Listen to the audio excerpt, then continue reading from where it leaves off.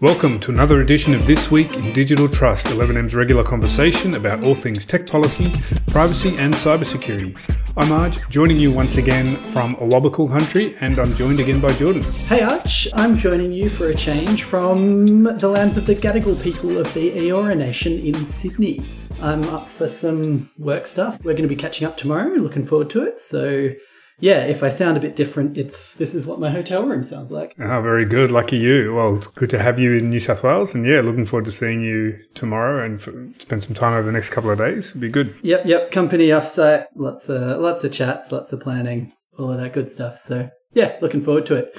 And looking forward to continuing our AI series today. Yeah, our mini-series. Sounds like a TV show, but yeah, part 2 of our mini-series today.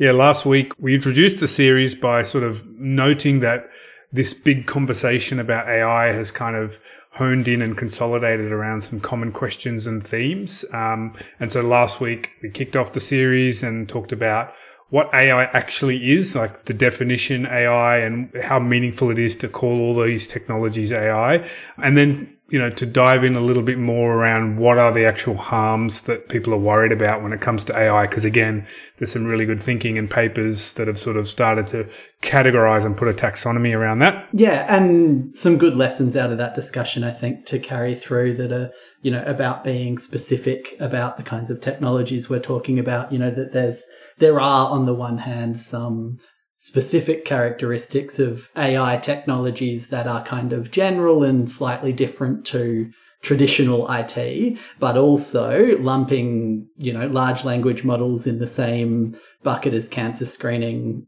techniques is also unhelpful. So, trying to be a bit more specific, trying to be a bit more rigorous with the language we use and how we think about things. Yeah, and that's a through line because it followed through when we talked about the harms as well, as to sort of say, well, let's just not think of it as one big mass of harm and badness. There's very discrete and different things that we should be worried about, and then each of those things probably requires a different response. And so that brings us to today's episode, part 2, which is how should businesses govern their use of AI and how are they kind of thinking about responding to these harms?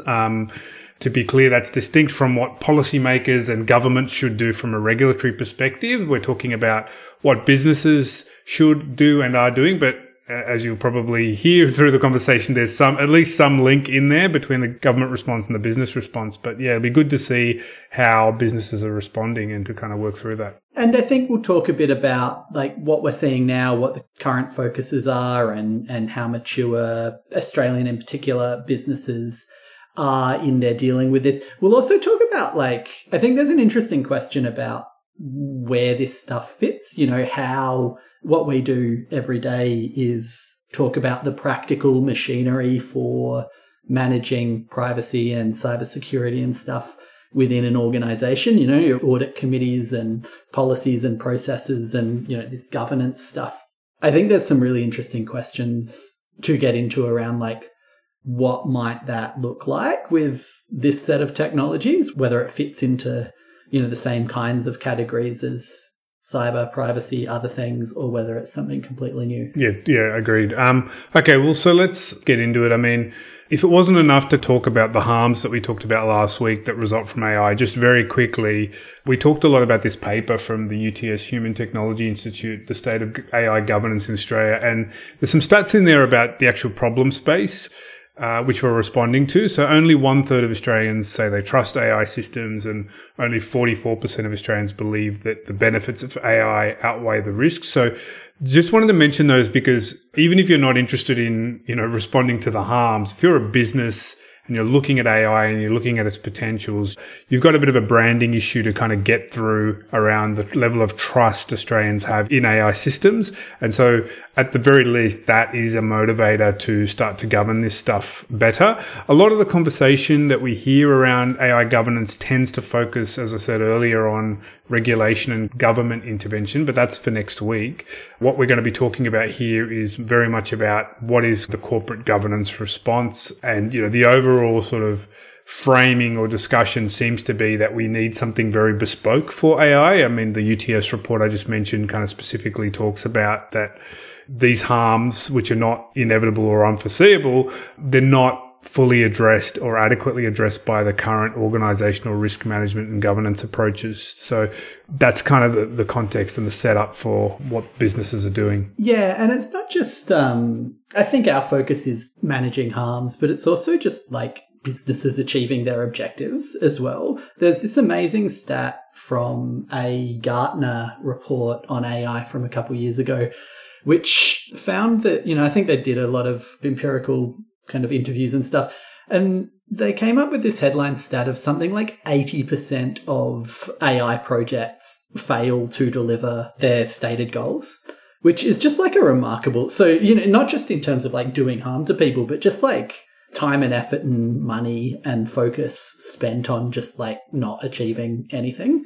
So there's also a kind of strong, just internal motivator for getting this stuff right. Yeah, and I think like that's where sort of that word governance in the broadest sense is not just about compliance or harm minimization. It's often about things like reliability and, success rate and making sure this stuff works well for the business as well. Yeah, it is worth defining that word governance, I think. Like we use it a lot because it's what we work in, but like it's not a common word outside of corporate worlds. So just to clarify, like corporate governance is really the like set of capabilities that an organization has to make decisions, to see things, perceive things, do things in the world. So that UTS report we keep referring to has a formal definition, which is, corporate governance is the framework of rules, relationships, systems, and processes within and by which authority is exercised and controlled in corporations. So it's just the set of policies, processes, ways of either monitoring or making decisions. If you want to do something, if you're worried about something going wrong, how are you going to detect it going wrong? Who's going to make the decision? What are the criteria for the decision about the response? Who are the people involved? All of that is kind of wrapped up in this word governance. It's the way you monitor, the way you make decisions. Yeah, as someone who didn't come from a legal or a risk background, coming into sort of cyber and privacy, came from a communications background, I will admit that it was a word that threw me a little bit. It felt a bit kind of corporate jargon. And for a long time, I probably pretended to know what people were talking about when they spoke to me about governance without truly knowing what it was. But for me, it was just a sense of, really getting an appreciation that within businesses, when it's done well, there's a sense of kind of thoughtfulness and deliberateness about how you're going to manage a risk or how you're going to manage something. It's sort of, instead of being kind of ad hoc or let's just hope things work out or let's do things on a inconsistent by the by way. Or rely on people exercising their own good judgment, right? Exactly. Yeah, leaving it to people to exercise their judgment. It's this sense of let's actually be thoughtful and get together and write down what's in and what's out in terms of our expectations and what's allowed. And then let's be very thoughtful and deliberate about policing that, monitoring that, and making sure we have capabilities and processes that help people stay within those bounds. And then even just things like just awareness, like making people know that there are policies or standards and they understand it.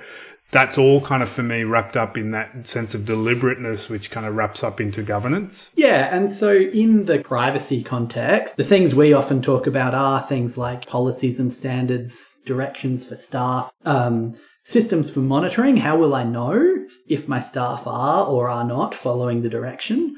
Assurance activities, so actually going and checking, and telling people off or having consequences. Incident response, when something goes wrong. Risk management processes, where's it reported, who does it? I won't go on, but there's a whole set of corporate systems and policies that exist and that are relatively mature in terms of what you expect for privacy. And for cybersecurity, right? You can articulate what a best practice privacy governance framework looks like, but a lot less so at this stage for AI, right? That's right. But I think you can already get an appreciation of a different conversation just by framing it in terms of governance. When you went through that list there about policies and standards and monitoring and assurances and consequences, you're talking a lot less about the conversation we often hear in the press about how AI should be governed, which is a sense of like, look at product on the shelf. Is it good? Is it bad? Make some sort of assessment about it. Whereas this is now a much deeper and more complex conversation when you put it in the corporate context about how am I going to use it? Who's using it? What are the rules that govern the context in which it's used. If people step out of the bounds of using it in a particular way, are there consequences? Can I actually see what it's doing so I can monitor that it complies with what I want it to? Much more sort of deeper usage-based conversation. I think we don't hear. I think the parallels to sort of privacy governance and cyber governance are very interesting and useful as well. I mean, as you said, like both these domains are pretty well governed, and privacy in particular tends to be anchored back to these laws that we need to comply with, and we build sort of policies around what we know the company has to comply with, whether it's the Australian Privacy Act or GDPR.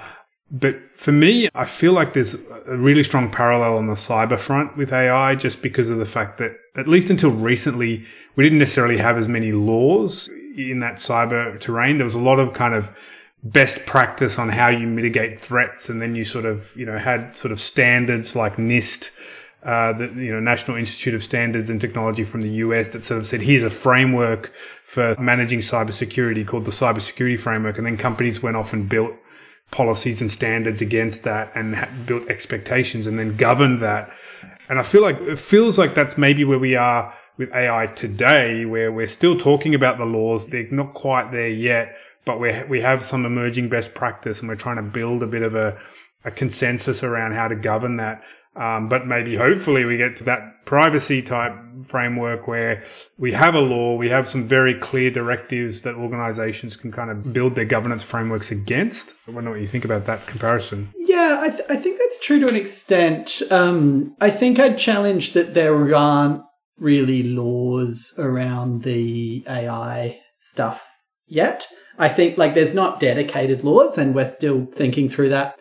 But there are a whole lot of laws that if you don't do AI well, you're absolutely breaking discrimination laws, for example. If you deploy a system that systematically disadvantages a particular population based on a protected characteristic, then you're absolutely breaking the law. And I think a lot of people are not quite realizing that there are laws that apply to AI. There's this sense that it's a bit of a untrodden field, and we need to really kind of challenge that, because there is that legal driver today for organizations to get a handle on their AI deployments and put some of those kind of governance systems in place to monitor and control that. Because, if you throw AI into your recruitment process, there are absolutely laws that you're probably breaking. Yeah. And I mean, I guess in that sense, it also speaks to the fact that the AI governance challenge doesn't have to be like a blank piece of paper. It definitely builds on existing governance processes. So, to the extent that there's some governance to do around discrimination, you should have frameworks in place to help you do that as an organization, around privacy and the use of data by AI systems, and around the security and resilience of AI systems, that those should be covered respectively by privacy and security governance frameworks. So that's one part of the UTS report, which I was kind of wondering about, where it speaks to the fact that organizations don't quite have an adequate AI framework. And I think there are definitely gaps. But as you say, there's an element of this which is the AI governance is going to be composed, at least in some part, of the approaches organizations already have to governing other areas of risk. Yeah, exactly. And I think that's a really interesting question, right? Because if we get more specific than just AI, there's a set of ways that these things can go wrong, which a lot of organizations already have policies and processes for managing, like that discrimination risk in deploying an AI in a recruitment process, for example. You would expect a mature organization to have some lawyer looking at changes to their recruitment process to make sure that they're not breaking existing laws, right? And so you maybe don't need a dedicated AI team to vet that, although, then query how equipped your standard lawyer is to assess the bias in the algorithm, but never mind that. I do think it's quite an interesting question where those overlaps are. We pretty regularly come across AI questions in privacy because AI systems tend to be extremely data driven, right? So they're built on these huge corpuses of data, and so there's naturally kind of potential privacy risks there. Think Clearview AI. We've talked a lot about Clearview AI and their facial recognition, and they're largely privacy risks because They're either coming from the use of the data that generated the algorithm or the deployment of the data for a surveillance purpose. But there are other characteristics of AI systems that don't fit well with privacy or with other traditional governance mechanisms. Things like the fact that they're quite dynamic. They can change over time. You can have an algorithm that's trained on a data set and that data set grows. And so the outputs evolve over time and maybe it shifts, maybe it can do unexpected things or come up with new emergent capabilities. And that's, for example, something that is a real new concern with a lot of AI governance, because you need to monitor your system. How is its behavior going to change over time? How can we assure that it's aligned to our objectives over time? I mean, to me, it raises two needs. One is to touch back on our conversation from last week, like a greater sense of sort of literacy around how these systems work amongst, leadership within organizations. If they're going to build these governance systems and they're going to rely to some extent on existing governance frameworks, which is fine, they at least need a deeper understanding of these technologies, how they work and where those checkpoints and risks might be. And the other question it raises is, do we need more tooling and technology to actually help break apart these systems to be able to have the visibility and understand and ask the questions that we need to ask? There is this dominant view, I guess, or sense that there's a little bit black box and we can't really get a sense of how the algorithm is trained and how the data flows. And, being able to sort of find ways to do that, I think is going to be necessary, at least at some level. Yeah, it's funny. It's kind of an analogous situation at the company level, as we've talked about at the regulatory level. There's these discussions about whether or not you have an AI specific law or you rely on discrimination law or employment law to control the particular harms. And there's kind of a similar thing at the organization level. Do you rely on the lawyer that's looking at the recruitment process to see if it's discriminatory to be able to understand the AI? Or do you have an AI specialist who looks at all of the AI but is maybe less across the discrimination laws?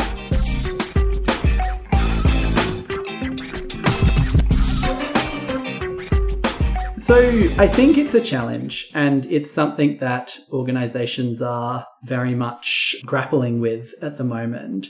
To go to the solution, or what we're seeing right now, is basically principles.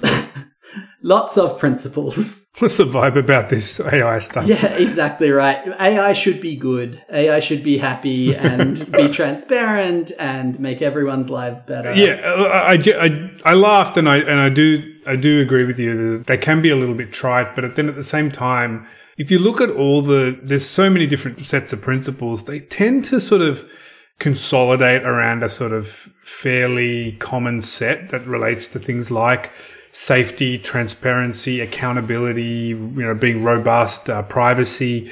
And I think there's value in that. I think there's value that we seem to have generally a sense of what we want these technologies to do, some level of consensus, and there's a bit of consistency that these are the things that these AI technologies need to deliver as outcomes in order to be ethical and in order to be free from harm. And I think they're very well known now. So, in some regard, that's an achievement in and of itself. Yeah, no, I totally agree. I think they're a necessary step in our thinking and the development of this field, I suppose. I find it amusing because there's just so many of them. Everybody and their dog has a set of AI ethics principles. The last count I saw was 80 or so or more. The Pope. Rome has got a call out, and there's a picture of the Pope. Yep, there's a Vatican City AI principles. Your local telco probably has AI principles. Everybody from nation states to universities to the companies that you'd kind of expect that are actually operating in these fields. Everybody has a set of AI principles. There's a great study I came across that we'll link in the show notes that compares 21 of the more major ones from think tanks and universities and big companies. And they do exactly what you were describing, right? They're kind of pointing out where the areas of consensus are, right? Everyone's on board with transparency and basically everyone's on board with do no harm and various other things. So valuable as a way of setting our direction. And I think that's an important exercise. The point I wanted to make is that they're not a solution, right? And calling back to our governance discussion, like agreeing on the objective is like step one, right? And then there's a whole conversation about, okay, in practice, what are the incentives? Who's going to monitor it? How can we see it when it goes wrong? What are we going to do? How do we make decisions? Which is not dealt with by principles. There's another great academic paper from an Australian guy, I think, or he's at the University of Queensland, Luke Munn, called The Uselessness of AI Ethics, where he has three kind of gripes with principles, and they're kind of major ones. One is that they're meaningless. No one can agree. They sound nice, but like when it comes down to it, what does fair mean, right? What does transparent mean? What actually do I have to do? And so they're contestable. We can argue about what they mean. They're difficult to apply. They're isolated. And what he means by that is that they're situated within a system that largely ignores ethics. Companies applying ethical principles are, their primary duty is making profit for their shareholders or meeting their shareholders' needs. Unless the shareholders are pushing a particular ethical outcome, that's not their primary responsibility motivation within our capitalist system. So it's kind of weird to be insisting on principles when the system's set up to incentivize different behavior. And they're toothless. There's no consequences, right, for either the corporations for kind of skirting around the principles or for the individual staff at the time. And it's a bit unfair. It's a bit of a straw man, right? It's not a problem with principles themselves.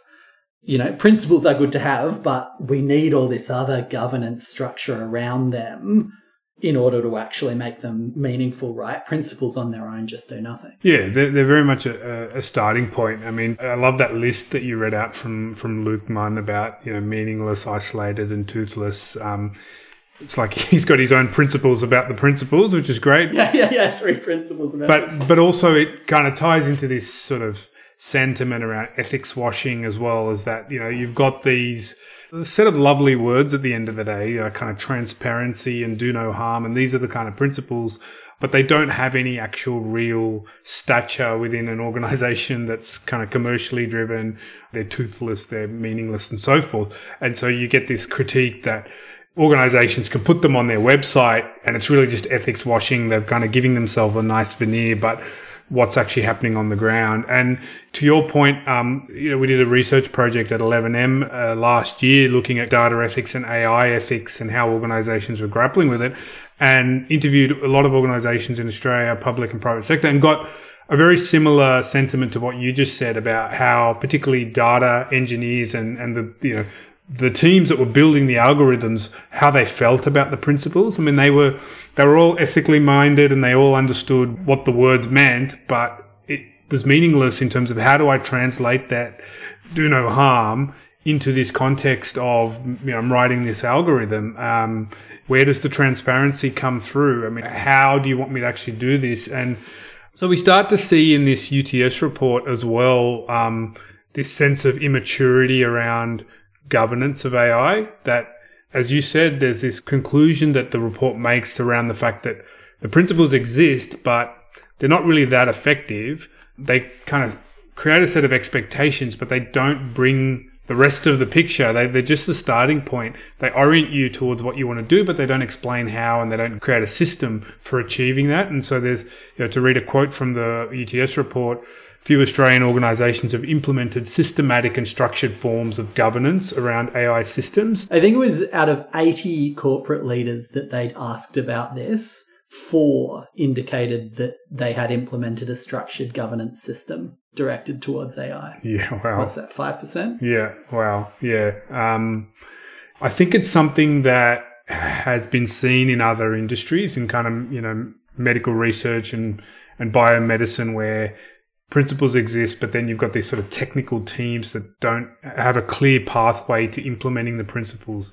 And so this is why, as boring as governance sounds, why we sort of had that conversation at the start about you really need a whole system. You need to go beyond the principles to start to articulate what are the kind of firm policies and standards and expectations that sit beneath each of these principles. I mean, if you have a principle like privacy or a principle like transparency, what's that next layer? What's that kind of checklist or assessment look like that helps you assess whether you're achieving that? And not just that, but like, how are we going to monitor that in an ongoing basis? Do we have a metric? Are we reporting against that? Is it in our annual report? Are we briefing the board on how fair or unfair? Are people going to be backed up if they decide that they're not going to do this thing that will make us tremendous amounts of money but is a bit unfair? How do you balance those things off against each other? What do you do when things go wrong?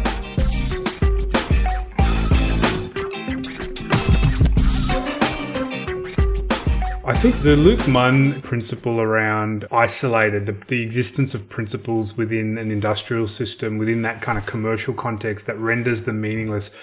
To me, I think that gets us to, the final part of the conversation, which is that's really potentially a commentary about self-governance overall from a corporate perspective, which is that, what is the actual driver for organizations to effectively govern AI against all these risks? If they're operating within this commercial context, particularly this commercial context where organizations are being told you're going to be left behind unless you turn on every AI solution that is offered to you, there's a real kind of driver to do it and to do it fast. In that context, self-governance feels like it's always going to be undermined. It feels like there needs to be a backstop, which in most other contexts is some sort of legal framework. Yeah, foreshadowing next week, right? I think all of those Luke Munn principles are kind of things that we need to address with regulation or with further. What exactly do we mean by these principles? Give them more content. But mainly those other two, the toothlessness and the isolation, the way that you translate these principles into corporate action is by having penalties or incentives or practical consequences. One thing that I really liked that the UTS report points out is this report from SafeWork Australia on what the most effective interventions in the work health and safety field have been. And they really just, unsurprisingly, they point to, evidence that regulation, inspections, prosecutions, guidance material to clarify obligations, campaigns, and enforceable undertakings are the most important incentives in that context to drive behaviour, right? It's not just high-level principles. You need to make sure people are aware of them, sure, and clarify them. But then you need to have rules and enforce them. That's what we're observing. That's what's being played out, right? That we're settling on some principles and we've got the direction, but organizations aren't going to do it themselves absent actual rules. They're not going to do it themselves. And also there is some sense of companies wanting clarity on what to do as well. If you look at the cybersecurity context, which was sort of paralleled before, we were seeing right now in the submissions around this new cybersecurity strategy, there's a discussion about, do we need a dedicated cybersecurity act? And the reason for that call is because, organizations are saying to the government, look, we know we're supposed to do something. It's clear, we get that now. There needs to be something, some governance within our organizations around cyber risk, but we're not really exactly sure what that should look like. And we would love some sort of legal and regulatory framework. Now, there's arguments that people will make to say, well, that's not going to fully answer the question for you. But I think it at least speaks to the sentiment that thinking about the commercial imperative and saying at the end of the day, you're going to have a law and have some compliance penalty that, motivates organizations to put in an AI governance framework. But then the other part of it is some businesses are saying, look, it would be just helpful for us to know exactly what to do. You see similar arguments in the Privacy Act reform where organizations who are doing the right thing, who take privacy and consumer welfare and doing the right thing very importantly, calling for higher standards because they're getting undercut by competitors who don't have such qualms and who aren't facing penalties for bad behavior, I think there's probably an element of that here too. But that's all a question for next week. Next week, yeah. Good setup for a detailed chat next week about government regulatory approaches to AI. Looking forward to it. Look at us with our mini-series that's following a logical process and, foreshadowing and all of that. Next stop, Netflix, Jordan. Yeah, right on. We'll be there. Yeah, next stop, syndication. Yeah. All right. Until then. Yeah. See you later. See ya. Bye.